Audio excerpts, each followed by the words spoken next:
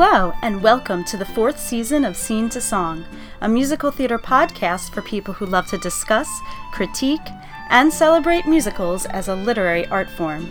I'm your host, Shoshana Greenberg, and each episode I'll bring on a guest to talk about a musical theater writer, or a topic or trend in musical theater.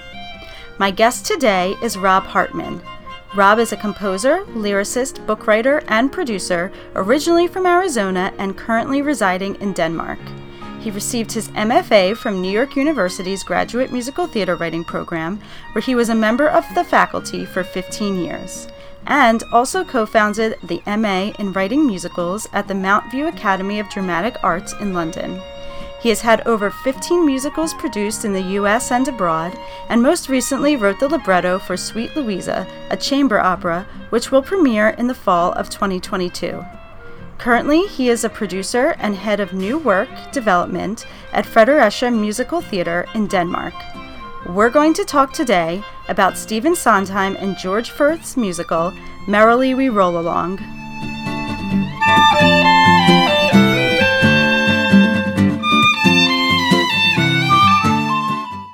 Hey Rob, thank you for coming on the podcast. I'm so excited that you are here. Thank you so much. I've been really wanting to do this for a long time.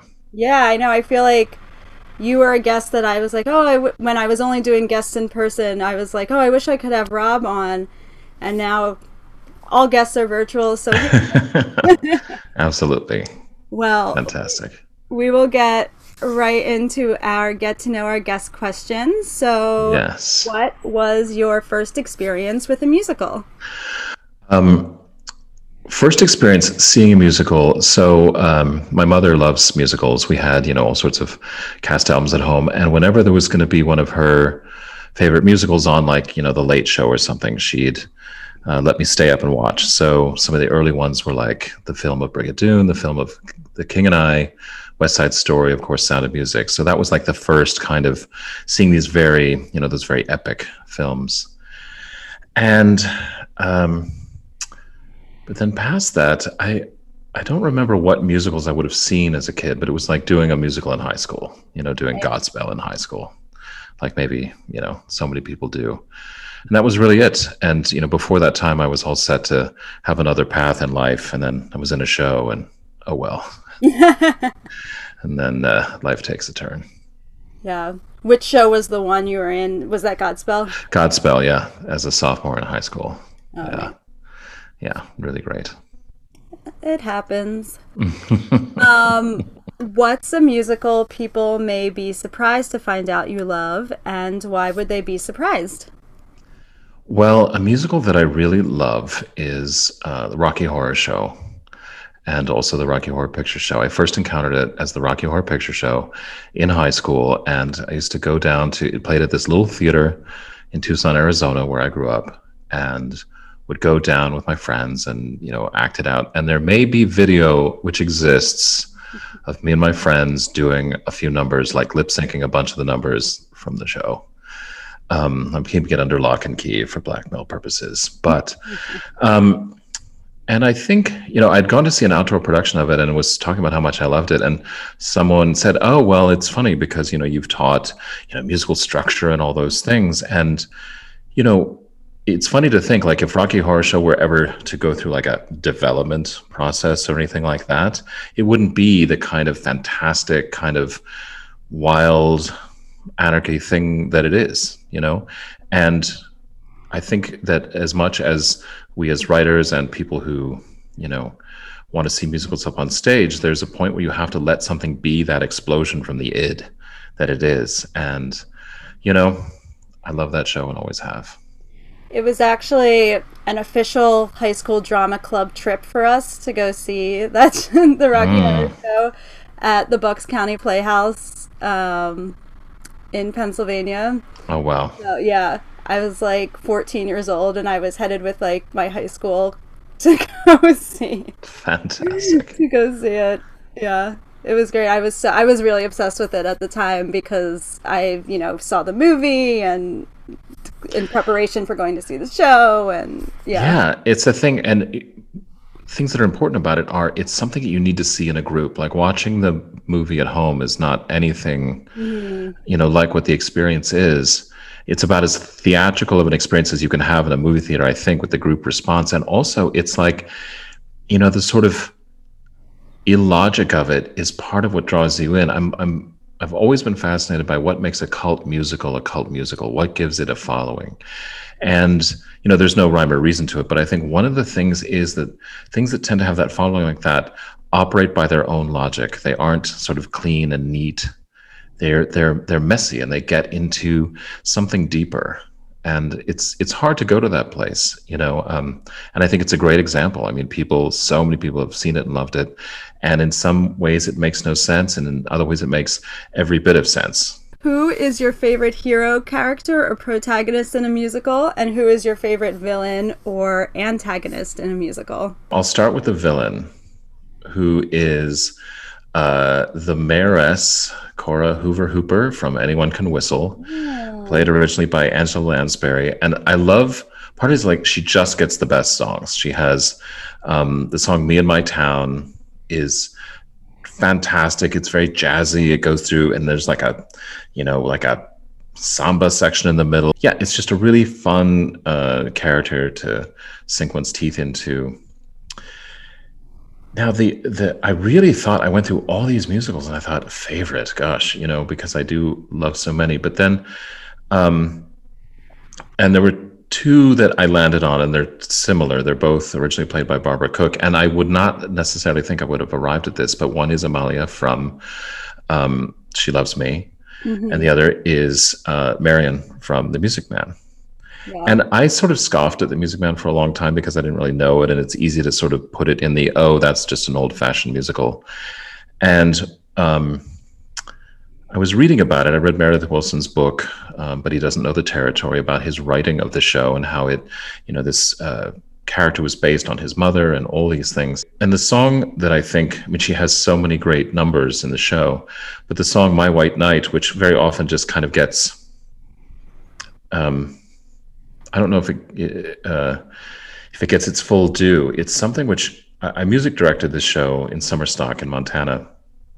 And working on that song, it's so incredibly heartbreaking to me. And when a performer can get to that level of that, she's showing both, her dream of, trying to find someone who can just speak to her on a level that, she's just never found anyone who can talk with her in that way. I mean, I get choked up thinking about it. And it's a really, it's a really fun role to play. I mean, I just did not think in a million years that would be the one that I would say. But today, that's who it is. And Amalia is very similar. I mean, they wrote for what they knew Barbara Cook could do. And she had that incredible voice, but also her soul just emanates right through it. And she has real vulnerability. And I think it's something like, it's a hard thing to find on stage now because things are trending towards, vocal acrobatics and all those things. But to find a moment of true vulnerability, that's what I really prize, I think. Yeah. No, it's great. I love both those characters. What is a moment in a musical that you think gets to a complex emotional state you didn't think was possible to get to? I loved this question and thinking about all the moments that I really love.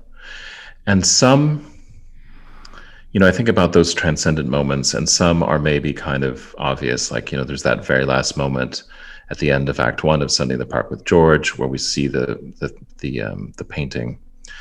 But one thing that struck me, because this was a moment that in Sweeney Todd, and it was a moment that I hadn't really fully understood. I'd seen, a lot of productions of the show, and then seeing the John Doyle production with Patti LuPone playing Mrs. Lovett.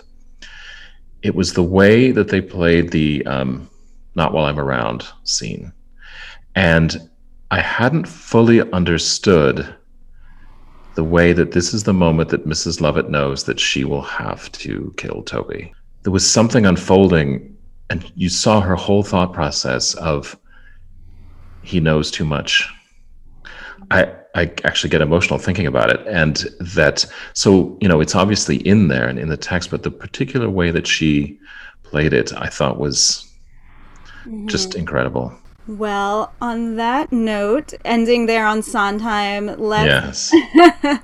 This is we're going to talk a lot about Sondheim this episode, so let's move into our topic of Merrily We Roll Along.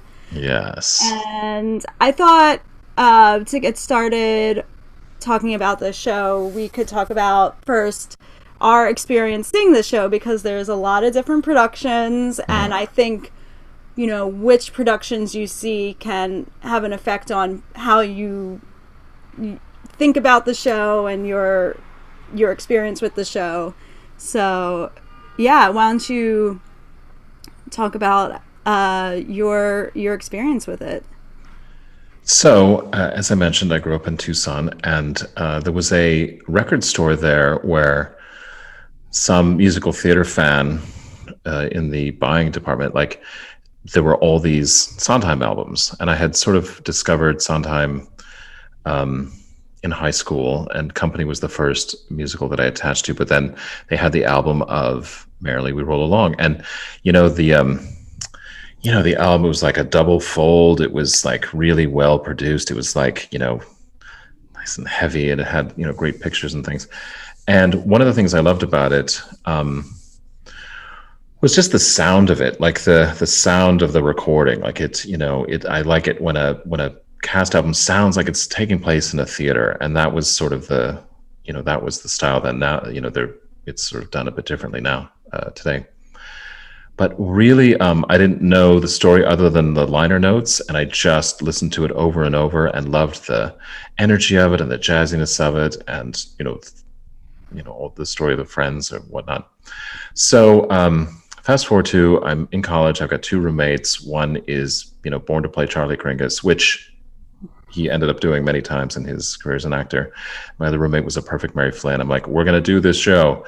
So we did it with the drama fraternity. Got to, talk to all my other musical theater major friends into doing it. And here's the part of the story, which I will preface by saying, I know better now, which is that, so we got, we wrote to, I guess, MTI and got the libretto. And at that time, because this was still the 80s, so long ago, it was the late 80s, but they were still licensing the original Broadway script. And when you read that very first script, it was like, oh, I see. Like it was hard to follow in the, just in the dialogue. But this was, again, like right at the end of the 80s, and they had since done a rewrite at La Jolla Playhouse. I knew about this by reading my faithful copy of Sondheim and Company that everybody had, and they listed the productions in the back. And I was like, oh, I wonder, I don't know if they listed the songs in that, but there were a few songs listed that, weren't in, on the album. And I thought, I wonder just what that is.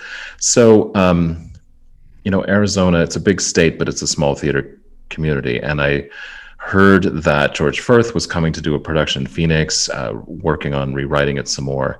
And I sort of knew the guy who was directing that. So I drove from Tucson to Phoenix to say hi. Hey, what are you doing? I heard you're doing this thing. You don't have the script lying around, do you? He said, yeah. Here, why don't you take an afternoon to read it while I'm rehearsing this other show? I'm like, great. Ran to a photocopy shop, copied that baby up, and ran home with it to Tucson. And then did a very illegal thing, which was created my own little hybrid of the original and this rewritten, because the rewrite they did in La Jolla was fantastic. It just had such more nuance to it, and they had removed the opening graduation scenes. They'd taken out Hills of Tomorrow, and it had just sort of this opening where it launches right into Merrily We Roll Along.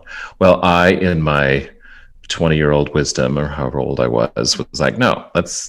So I kind of stitched those things together, which is, not what you do. So that was my first experience with it. And then anytime I've had an opportunity to see it on stage, I've gone. So I saw a production at Arena Stage, which had Victor Garber as Frank, and David Garrison, who had been on Married with Children, as Charlie, Becky Ann Baker as Mary, and Marin Mazzie as Beth. And this was the first time I think, seen her. Beth is a very difficult character. You at the beginning of the show, you just sort of hear about her, and then she has to walk out, and in a minute later has to sing "Not a Day Goes By." And Marin Mazzie is who she is, and she's just walked out fully present to this three-dimensional character, and in a minute launches into this song and destroys you. I was like, oh my God. So with that production, though, it was something where there's some productions which they fall in love with the time periods. And so that one in particular was a real festival of funny clothes, and that was, to where it was like, weren't the 70s ugly, kind of a thing. So it was a lot of lime green and vinyl boots. And so it became about that, which I think is a red herring, or it's a blind alley with this show, to get too involved in, just what were we wearing in 1978? That's not what it's really about.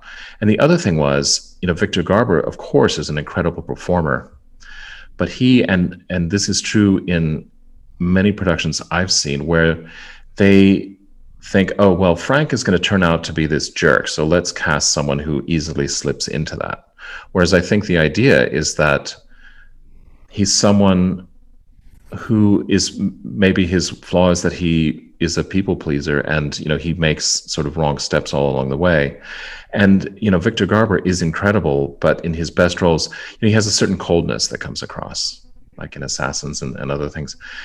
And you really have to have like an incredible heart, I think, to play Frank and to really understand the tragedy of it. Especially, I mean, one of the things that I took issue with, who am I? It doesn't matter. But the thing with Rich and Happy, that song is, you see that this man has ended up in a shark tank and he doesn't really realize it. So the capper to this story is, this was about the time that I'd moved to New York. And like every composer, I wrote a letter to Mr. Sondheim, dear Mr. Sondheim, et cetera, et cetera. And like the incredible person he is, he's really well known for all the mentoring and everything he's done. He wrote me a letter back. There's all sorts of twists and turns to this story, which are for another time. But essentially, after a lot of figuring out dates and times, I was invited to chat with him at his house. And I went in my little thrift store suit from my temp job. And I'd had, his houseman, whatever, brought me, I had 2 big glasses of white wine, let's put it that way. So, and he came bouncing down the stairs, and, it's like, he's like, amazing. There he is on the couch and just asking me questions. And I decided, well, listen, I was not drunk, but I was a little loose. And so I decided to tell him everything that I thought about Merrily Roll Along. And I look back and I'm like, how did I not end up getting thrown out onto the street? I mean, how many millions of people must have... I look at this in a completely different way now that, been a writer for a long time.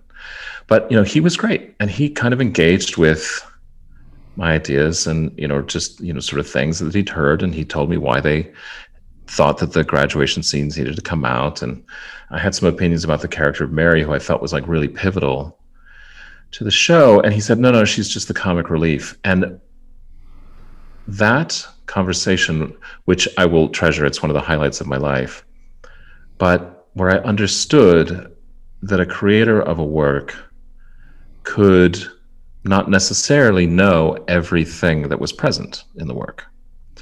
Because, and this is true, like when something's out in the world, everyone who has since done the show or seen the show, they bring, something to it, and they can find things which maybe, weren't necessarily intended, but, they're definitely there. So that was a really pivotal thing to understand. Just you can have differing views from, what a creator has thought or intended about the show. But anyway, so that's the first phase of Encounters. So how about you? Yeah, well, I first saw this show when I was in high school. I'm from Philadelphia, and we went into Philadelphia to see theater a lot. So the Arden Theater in Philadelphia, I don't know if they still do. I mean, obviously not at this moment, but they would do like a Sondheim show very regularly. And they would do Merrily We Roll Along, and I saw it, and I had no point of comparison, but I thought it must have been a great production because I left like loving the show. And since then have seen, let's see, the City Center production with Lin-Manuel Miranda, Celia Keenan-Bolger. There was a production like at Astoria Performing Arts Center that I saw. There was, I forget which theater it was in London that it was broadcast here. Yep. It's 2013, I think, was the year. I was about to guess that, yeah. Yeah. Mm-hmm. So I saw that in the movie theaters with, everybody that it seemed like I knew everybody in the theater. Mm-hmm. And I think that's when I started, every time that I went to Barnard, and there's actually a line in the show, Barnard girls are dippy or something like that. Yes, exactly. Every time that, I think that was the first time I did it, but every time that line goes, I boo or something. That's right. Throw a little audience participation in there. And then I also saw the Fiasco Theater Company production that was at Roundabout just a couple years ago now, and that was definitely the last one I saw. I think a lot of conversations now around the show, and I think the conversation around that production was what kind of got me thinking of it because it was so recent, but I'm sure that happened around other productions of the show too, is just like, does this show work? And I think anytime now that people see it, it's like there's two camps, I think. People who just like don't think the show works and evaluate it on that level, and then people who do think the show works and are evaluating it on another level because they're already coming in or leaving the show thinking that works. And then but if you don't think it works, then you're stuck evaluating on the fact that it doesn't work. It's interesting because a lot of conversations about musicals, are that, does it work or not? And what's funny is that at a certain point, I was like, I don't even know what it means to say that something works or doesn't work. And again, that's like a whole other conversation, but people sort of toss that off. Oh, it doesn't work. I was like, well, what do you mean? I mean, did you understand it? Yeah. Well, it's like to say you didn't respond to it is a bit different, but there is a whole thing. And to take a little detour into, you and I are both writers of shows and have been around a lot of new work. And there's a lot of things that I encounter. I think one thing we can all agree on is that there is no formula for, what makes a musical hang together. And that's sort of the beauty of it. And this kind of thing, the number one, well, you can't tell a story backwards, which is, that's just patently ridiculous. That's not an issue. And especially now, as audiences become much more attuned to kind of different ways of telling stories, through different, like once Memento happened, I'm like, okay, no one can ever criticize Merrily We Roll Along again. And there is a thing about, at a certain point, fixing what isn't broken. And George Furth, who I never had the pleasure of meeting, but I've had friends who actually had worked on different productions of Merrily as he kept sort of messing around with the book and sort of trying this and trying that. And I do think that like past that La Jolla production or the Arena production, like in the 80s, that it really like had reached what it needed to be. And since then, there's been a lot more shuffling around and the introduction of Franklin Jr., the boy, which in the original production and at least in the early ones that I had seen, wasn't a presence on stage. Mm-hmm. And that started to change it, or, there seemed to be a lot of, like, for instance, one of the things, besides the chronological structure, people say, oh, Frank isn't likable, which, that is another thing, like the term likable, which I think should be thrown out. Like that doesn't mean anything. Is Sweeney Todd likable? Perhaps, but he's someone that you want to follow. So I think that's also like a sort of a very easy thing to fall back on. Yeah. But, there were a lot of things where like, oh, we have to make him likable, and which is, it's a red herring. one production which I thought was genius in what it did in a lot of ways, and equally had some things which I didn't agree with. But this was a production that they did in Cincinnati, which was a John Doyle production. And it was a lot of performers who I know who had been, a lot of them had been in the company production. I'd driven out to see it, and the stage was it's all these stacks of like legal boxes, and like manuscript paper everywhere on the stage. And it began with the actor, they cast like a Franklin Jr. as like a college-age actor going through his father's stuff. And the implication was that he had, I can't remember at the end, well, the implication was like maybe he was dead or something. And I was like, okay, fine, we're not doing the graduation, but they came on with kind of the music was emerging from these boxes, and, Merrily We Roll Along began there. That really, sort of weaving it through with the son trying to understand his father's life and digging into his archives. I was like, okay, I see that as, what replaces, Frank having a breakdown at a graduation and, that being the trigger to launch him through, seeing all these moments that he had taken a wrong turn. Like in the production that I directed, we went into each scene. What is the moment when he could have made a different choice, but he makes one which pushes him through? So this was one where I was like, okay, this is what's going to pull through. It was like, that was maybe the closest to finding something that's going to push us through that, push us through that story and have a reason to begin. When it just sort of begins out of the air, maybe it's because of my knowledge of, the graduation scenes and whatnot. But yeah, I thought that was a really interesting take on it.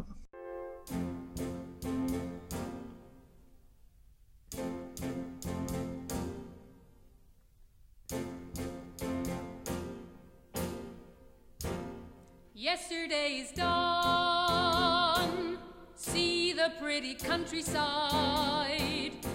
Merrily we roll along, bursting with dreams.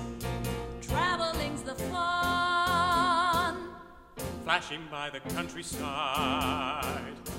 Everybody merrily, catching at dreams. Rolling along, rolling along, rolling along. It makes me think like, when I first saw it, I guess I've only seen the show post, 1985 was when they did the rewrite. Mm-hmm. And I love listening to the original cast album. I like the orchestrations on it better. I just, for various, and I love the Hills of Tomorrow and, a lot of the cuts, the songs that have changed. But I have to acknowledge that, like, the reason I love the show is because I saw productions that were the rewrite, that were, of course, yeah, that are better, not just because they cast adults, because they actually like rewrote a lot of things, and in my opinion, it works. I just think people get hung up on we're starting with characters who are at their worst, and how do you get past that, I guess, which is another reason why that was something that the graduation scene, or something before we hit that first party scene, Beyond the hills of tomorrow, our skies more beautiful still. Behold, begin, there are worlds to win. May we come to trust the dreams we must fulfill.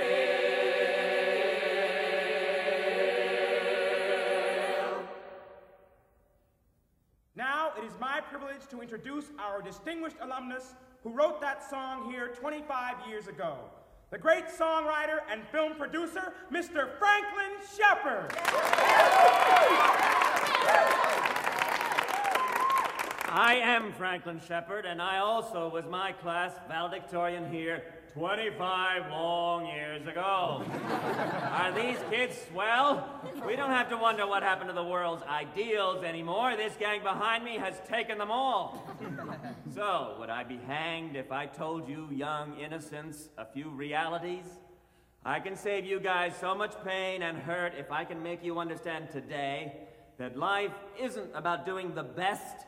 It's about doing the best you can. No, it isn't. It's doing the best. A goal is something you aim for more than something you achieve. It's the old tell it like it is speech. I'm thinking you better start by hearing the word practical right here, right now, today. Where's the exit? Someday, I guarantee you'll know practical very well. Wow. Fate has a way of introducing us to practical eventually. Give us a break, Mr. Shepard. And it's the same with the word compromise. Compromise? I haven't even started. Yesterday is done. Compromise is how you survive. It's how you give up. Because the party scene, it's the second beat. You know, we have to be, if we see Frank in some way, and then we see that we're in a changed environment. And that's the difficult thing, to just jump into the party scene. You don't know who is who, and you don't know what the baseline is. So that's a thing that it's very easy to throw those scenes away. And I think what I recall Mr. Sondheim saying was something like, we realized that was sort of what is the word he used? He used some amazing word, but it was basically like, an easy or stereotyped, a cliche choice is maybe what he said. It was like, yeah, maybe. But, this is a memory play, and it gives us something to hang on to in terms of this is someone who is going through an emotional state. And, it's going to push us into that, into that flashback. And when it doesn't have that, then if you're someone who's coming to the play without knowing what all the other versions, blah, blah, blah, then you just don't know what to hang on to. And then I think they go into this weird thing about likability. But the whole point is that he's reached an end that he's not happy with. That's the whole point. So it's, it was tricky. Yeah. And he's like in his 40s. Yeah. I mean, time to turn things around, but. Well, right. Exactly. And looking back, 40, and it was so cool to see the documentary. I watched that again this morning. Yeah, I love the documentary, and we should say, for just in terms of facts, that that Merrily We Roll Along was after these string of hits that Sondheim and working with Hal Prince, and then it closed after, gosh, how many performances? 16. I think 44 previews and 16 performances. Yeah. And because Sweeney Todd was right before it. Huge hit, all those things. And and then a few years ago there was a documentary that one of the original cast members, Lonnie Price, did, and it's really great. And what struck me about that documentary was it really, I know they've talked about this, but it really goes into like their impetus for writing the show, which was they were so interested in young people. And like, what are young people doing, and what are the youth going through? Yes, yeah. And so that was like the impetus for writing this show, and this is what came out of it, which is it's not really about young people. It's about it's not. No, it isn't. It's about like what happens after you're young, I guess, or like, but how the impetus for writing the show was actually what kind of made that version of the show fail in a way, or what people, that's arguable, I guess, but like it's a main thing they changed, from the original. Yeah, and it is interesting. And again, like, when I did it in college, of course, we're in the context where everyone is, that's every single show. We're all young. But I think, I forget who wrote in one of the books, maybe Sondheim and Company or somewhere else, but they said, it's most successful when you have people who are around 30 who can play above and below the age, because it really shouldn't be. And it was watching that seeing and going, yeah, and how they ended up sort of putting this cast that, you know, some of them really accomplished. I mean, it's amazing to watch Lonnie Price, you know, both, you know, at his current age when he was making it, and then sort of they had all this footage. I should say it's on Netflix, or at least it is where I am. So I think it's probably findable on Netflix for people. The best, worst thing that ever could have happened. But you're right. It isn't really about youth. And so that maybe is like when they were so focused on that, they sort of lost sight of a lot of other things. Yeah, it's like they had to let go of that impetus, which it didn't seem like they did until after after Broadway, the Broadway. Yeah, yeah. But it's interesting to see other shifts, you know, new songs that have come in, and you see his, you know, sometimes like later style, you know, with some of like Growing Up and some other songs that are in it.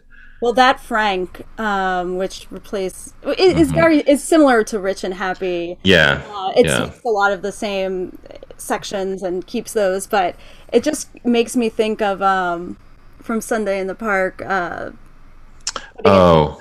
Like it's like a crowd. It's like a crowd song. Yeah, opinions and whatnot. Yeah, different lines from different people coming in, which it's sort of like that with Rich and Happy, but way more like that with that Frank. Yeah. I'm rich and famous and therefore happy too. Well, you must admit the movie's terrible. I imagine Frank is feeling terrible. These are the movers, these are the shapers, these are the people that fill the papers. Terrible. These are the friends of Frank. It was terrible. They all have Frank to thank. You see a movie that Frank, what on earth can you say? Congratulations. Thanks.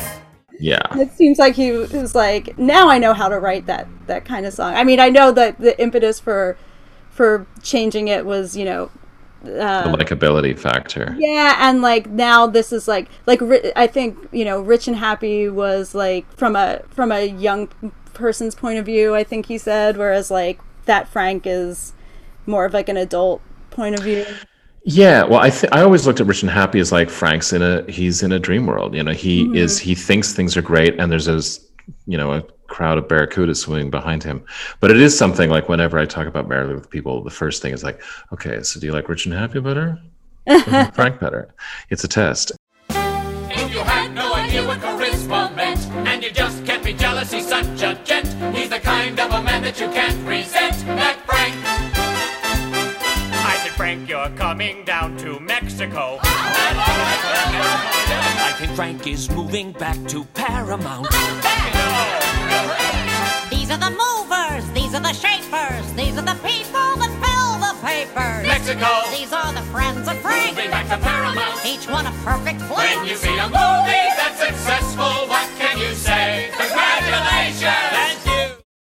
I know we're talking about, like, We Wish Hills of Tomorrow maybe were in the show. So I always get to any production I've seen, I always get to the end and think, you know, because he does do a little speech at the end. And always I'm thinking, like, here, they're going to put Hills of Tomorrow in. It's coming. They put it back in. Yes. You know, it's like, I like want it to be there so bad, and it feels like it could be there. You know, at least at the end, or it's not set. It would maybe not set up in the beginning the way Sondheim. You know, they wanted to take it out, but it just feels like it could be there. Yeah, well, and you know, I forget where I read this, but where it was pointed out that Frank has really only written one song, and it's that because, you know, ba-da ba-da ba-da-da-da is you know, good thing going da-da-da-da-da-da. It's that same melodic phrase. It started out like a song. We started quiet and slow with no surprise. And then one morning I woke to realize we had a good thing going. It's just transformed, which I didn't even realize until wherever I'd read it. You know, and it's not something you think you pick up, in a heavy-handed way. But like that's a good case for, you know, I mean, for every composer who has a trunk tune and you pull it out and turn it into something else, and you know, and it absolutely could be there. I mean, Our Time is a great, you know, just like, you know, Rich and Happy or That Frank is a second song. You know, if they're treating Merrily We Roll Along as like as something that moves us, Our Time is also great, but it's not the last song. It's an incredible second to last. Yeah. Song. Whenever I've seen it, you know, that song, I mean, Our Time is such an incredible, you know, that does capture, you know, that youthful feeling, if that's what they were after. But it needs, I don't know. And then it just seems like it needs something after, which is the understanding, or, you know, the way that Hills of Tomorrow works as a beginning and an end.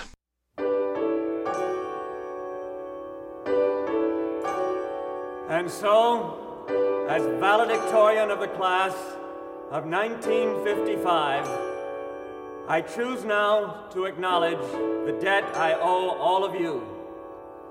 And most important, the debt I owe my generously talented friend and classmate, Charles Kringus, with whom I wrote the commencement song you are about to hear. My final thought is a simple but mighty thought. It is the obligation we have been given. It is to not turn out the same. It is to grow, to accomplish, to change the world.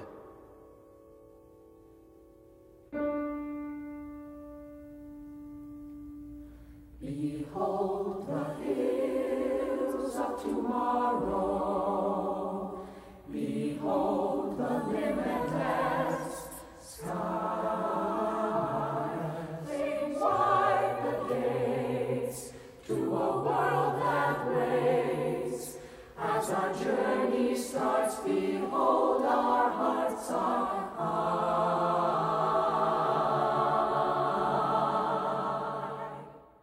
Well, you talked to Sondheim about it. What did he say? Well, you know, he said like, well, we took those out because we didn't need them. And I was like, but you do.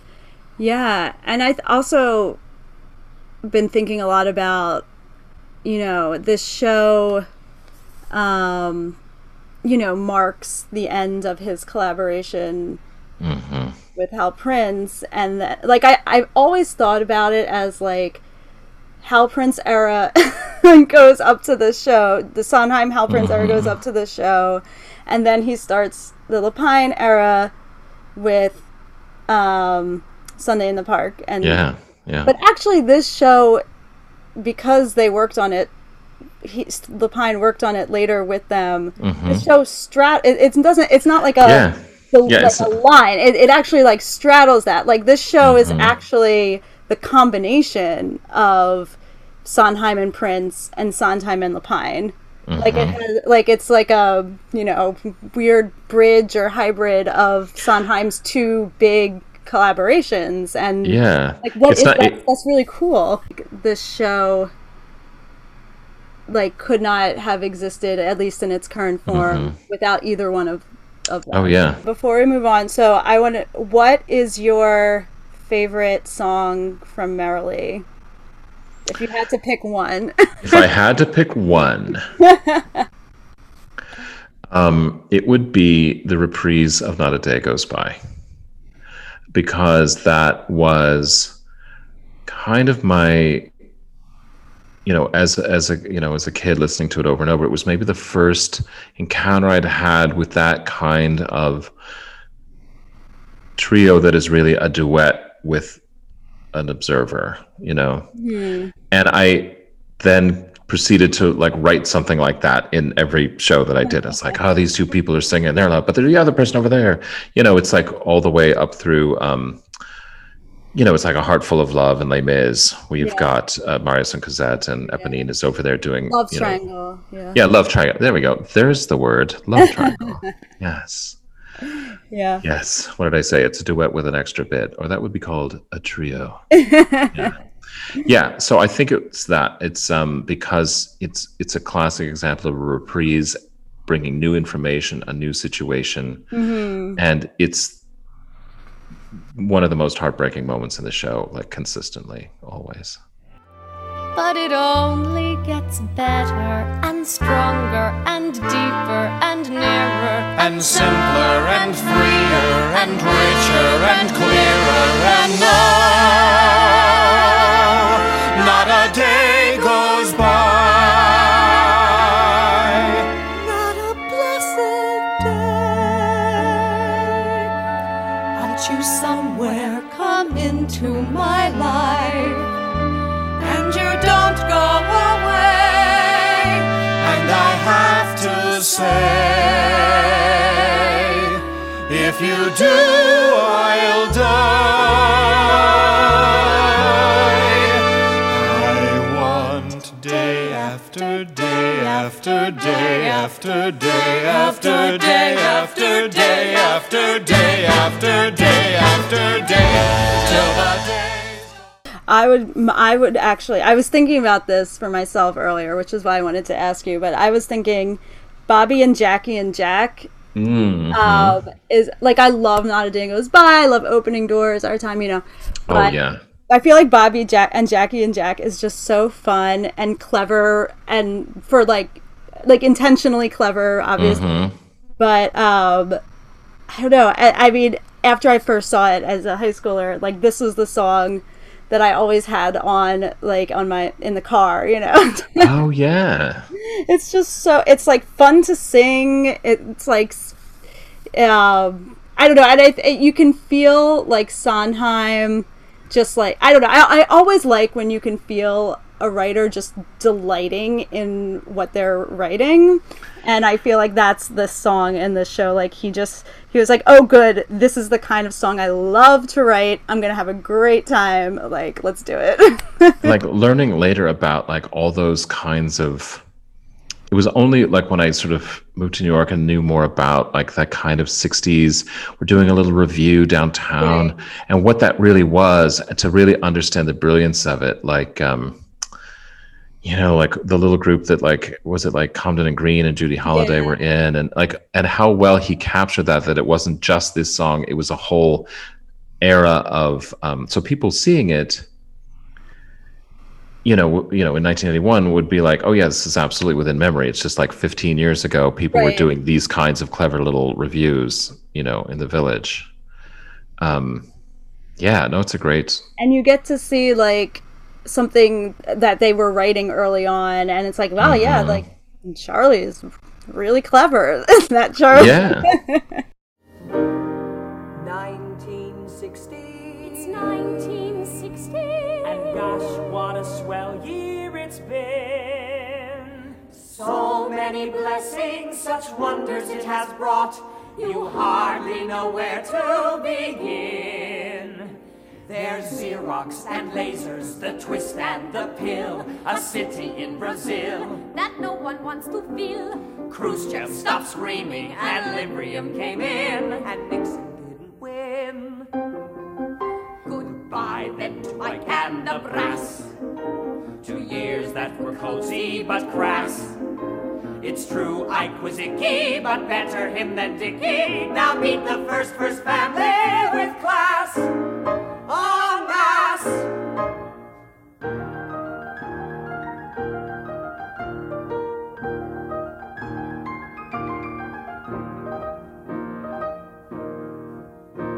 There's Bobby And Jackie and Jack and Mary, it's more in the back. There's Ethel and Teddy and Pat alone, plus Eunice and Peter and Jean And Joe. and what's his name? Stephen And hold the phone, the one in the army. One in the army? Captain, Major, Sergeant. That's it. So many cards in the pack. You want to know how to keep track? Well, one is good looking and young and rich, while one is good looking and young and rich. The rest are good looking and young and rich. There isn't a... Great. Well, let's move on to the next section. We're going to stay with Sondheim, but we're going to move a few years back to Pacific Overtures and talk about a bowler hat. So yeah, why did you pick this song for Why Is This So Good? It was interesting because I was sort of on the Sondheim mood, and this is, as a kid when I was buying up these albums, I did buy Pacific Overtures, but there's some of those songs which are when they're easy entry, like some of them in that show, and other ones were more challenging. And A Bowler Hat is something, when I first heard it, I was like, okay, and it's kind of went in one ear, not the other, but I kept coming back to it. And when later, when I started teaching at NYU and teaching, I would often teach the summer classes, where, people come from everywhere, and we do sort of like an intense, like 6 or 7 week program. And, I'd gathered like great examples of lyrics. And, when you talk about song structure, the sort of the classic, either verse chorus or A, B, A, there's, a folk form, which is, just A, like verses, like the sort of a pop song example is like By the Time I Get to Phoenix, where all the verses are the same. And it's really rare in musical theater. And I was sort of looking around, I was like, oh yeah, A Bowler Hat, which we'll get into this because there is a case to be made that it has an alternating structure. But as I dug into it, it's an absolute, like jewelry level, like a jeweler has constructed this. It's so spare and simple, but it absolutely makes me weep when I return to it, because it's an incredible example of these short phrases of, a person's possessions, their environment, their attitude. And he just very rarely references his own emotion, but you see him changing. And by the end, I get choked up thinking about it. And so it's something that I very often start off a class, and I've used it even recently, doing seminars about musical theater songwriting, about the power of lyric. And there's a real trend now for songs which are very personal and sort of stream of consciousness, and that's a whole style. But this is something which has incredible power in restraint, and just the structure of it. Like, I was looking back over it, and it's it's like the first line is, it's a bowler hat. It's called a bowler hat. I wear a bowler hat. It's called a pocket watch. I wind my pocket watch. It's called a monocle. They call them spectacles. And then, the second alternates between having a wife or wine. I have no wife. I have a wife. I've left my wife, et cetera, et cetera. And you were pointing out, like, then the next line, it's birds, the swallow flying through the sky. No eagle flies against the sky, no bird exploring in the sky. And the matching lines are about the house. Right. So he's either flying or he's in a house. Just the absolute gorgeousness of it. And there is this thing about the pattern underneath, ba-da-da-da, ba-dum-ba, ba-da-da-da, ba-dum-ba. It's called a bowler hat. I have no wife. The swallow flying through the sky is not as swift as I am flying through my life. You pour the milk before the tea. The Dutch ambassador is no fool. I must remember that. And it captures the passing of time. Now, one could say, like, there are these instrumental bits underneath in which there's spoken text, and that could be, that is like a musical relief if you're getting super, super strict about what it means to have, like, an A form. But it's the relentlessness of it. And even though there are, like, from one standard to the next, there's sort of the first version of it that has, the hat and the wife and the bird imagery. But it's something how as each one changes, and it's like, I use it as an example in lyric writing because it's like each one is a 1, 2, 3. I have no wife. I have a wife. I've left my wife. things about his attitude towards the Dutch ambassador, things like that. And every time I play it in the class, I think, well, this is maybe the 900th time that I've heard it, but it always moves me. Just because the power of restraint, and that the act gives the actors something to play, and to watch the both, I guess the tragedy, maybe that's not the right word, but watching someone, be absorbed by a new culture, and really in microcosm, that is what this is about, which is, the entry of and the attempted cultural domination, and that he both has to accept that, but also like, what is he losing? Right. I think about it more as someone who, I'm living in Denmark now, and of course, there's some things which, it's obviously not to that same degree at all, but there is something about culturally, what changes you when you're encountering something new, and what it does to you. But yeah, that is, I think it's absolutely at the peak of lyric writing. Yeah, and should say that this is in the second act of the show, and I guess it's becoming even more and more opened up to the West. I love everything you've said about it, and I think even the imagery or the object of the bowler hat. Also, you're talking about what gets lost, what gets consumed. Even the bowler hat kind of gets consumed away or lost during the song, which I love. And it's like, wait, what happened to the bowler hat? Now we're on to something else. Now we're on to the monocle and the spectacles. Somebody else was wearing a bowler hat now. Now I have a cutaway. It's like that last line, it's called a cutaway. And I saw, this is one where it's not staged as often for a lot of reasons, but I saw a production in Minneapolis, and I believe I'm remembering this correctly, but there was where that last moment, gosh, I get so emotional talking about this song. He put on that coat, called a cutaway, and you see he's been transformed into this like mirror image of a British gentleman. And just the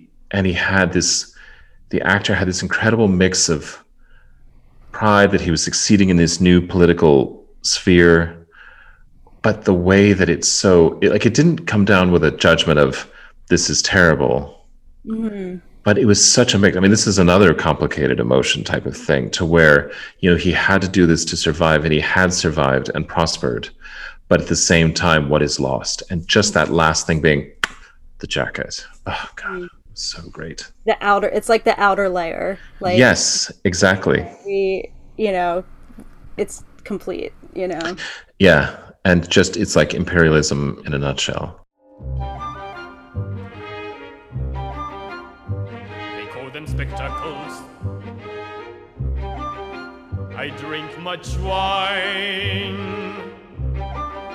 I take imported pills. I have a house up in the hills. I've hired British architects to redesign. One must accommodate the times as one lives them. One must remember that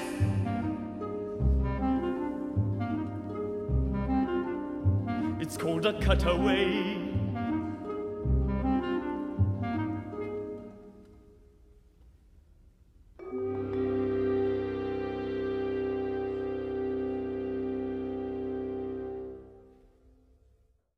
The verses have slight alterations. You could kind of look at it as like A B A B.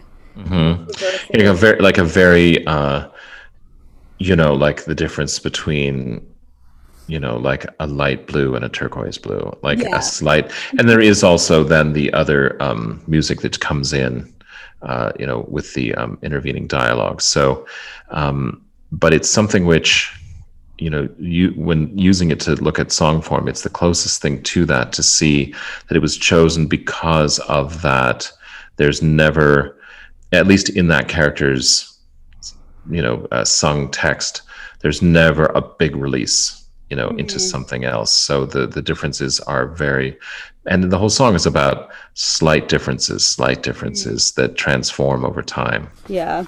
I also just really love the rhyme scheme in each verse, because it's so different from like usual rhyme schemes, I guess. It's like A B C C B D E A. I think it's another little puzzle box, and it's one of those. It's always hard with Wife, of course, because we're expecting life, basically. And the way that it extends, it's called a bowler hat, I have no wife. The swallow flying through the sky is not as swift as I am flying through my life. The way it buttons that up is like, oh my God. It's just so elegant and precise. But it's that intervening rhyme which then makes the arrival, it allows life to be a surprise arrival. Which is such a challenge to do.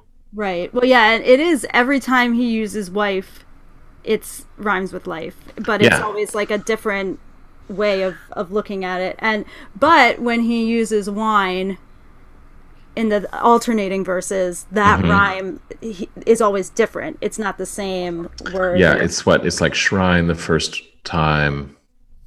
Is it shrine? Yeah. And then sign, and redesign, just interesting to note. That's why I feel like it could be looked at as A-B, because there are these slight differences with the alternating verses that he's doing, like the scan of those two inner lines between the rhymes that we were talking about is different. Like the swallow flying the swallow flying through the sky is not as swift as I. The rhyme lands different from when it's the house is far too grand. I've bought a new umbrella in the sand. It's the rhyme where the rhyme falls is slightly off. I mean, it's so it's like maybe it's like A italic A. It's like right. It's the subtlest of differences. It's so subtle, but like I'm sure it's working on us in some way. Hat rhymes with the first line and the last line rhyme in the first two.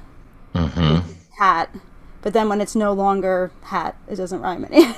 Right. It comes. But remember that bowler hat. Yeah. Once we're into watch, then it comes back to he wears a bowler hat, and remember that. Oh God, it's like the rhyme scheme is. It's like when, like in the beginning, before while things were still kind of holding on to the former life, or whatever, the former ways, that rhyme was still there, but as it goes along, like that rhyme is gone. Yeah, it's a great testament to the absolute simplicity. You can build something which is very kind of interlocking and complex, but at its heart, it's the rule of three, basically.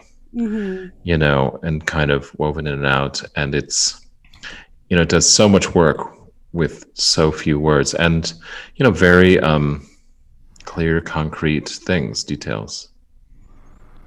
Yeah, and just as you're saying, Pacific Overtures, I think, is just an amazing example throughout of taking something intellectual and making it emotional, and like what like how that happens. I always hear that about Someone in a Tree. Like, this is something intellectual that's becoming emotional, and it kind of has to pass through theatrical in order to get to emotional.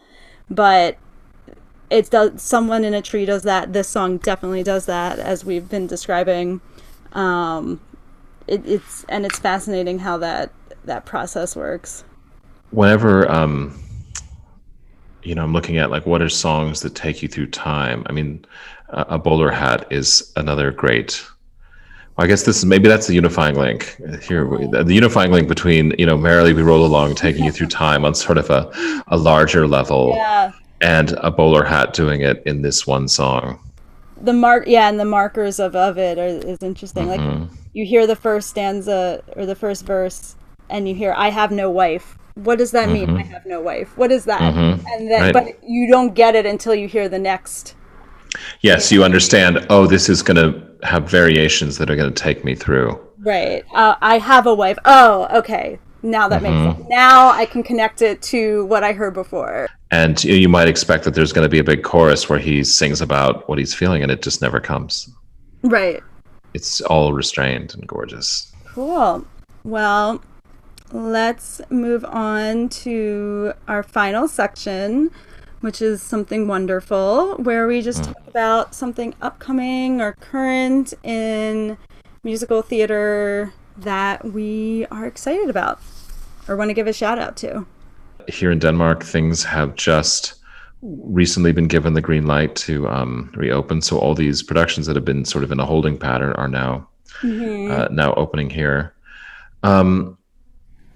It's interesting in a larger way. I mean, this is maybe such a, sort of a ground level thing, but I didn't know that I would be all into seeing this West Side Story, new take on it. But, the trailer dropped, I guess, like a week or two ago.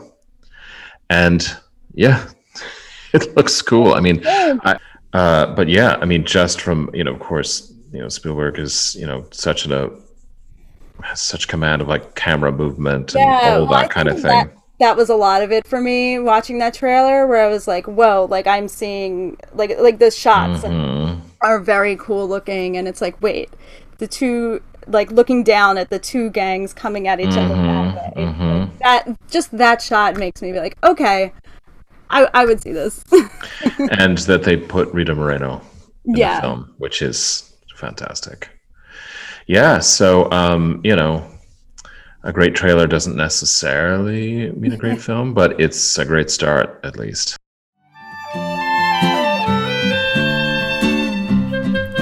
Thank you all for listening to this episode of Scene to Song.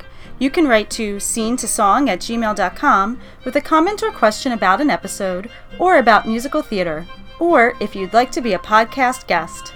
Love this podcast? Help it find more listeners by rating it on Apple Podcasts and leaving a review.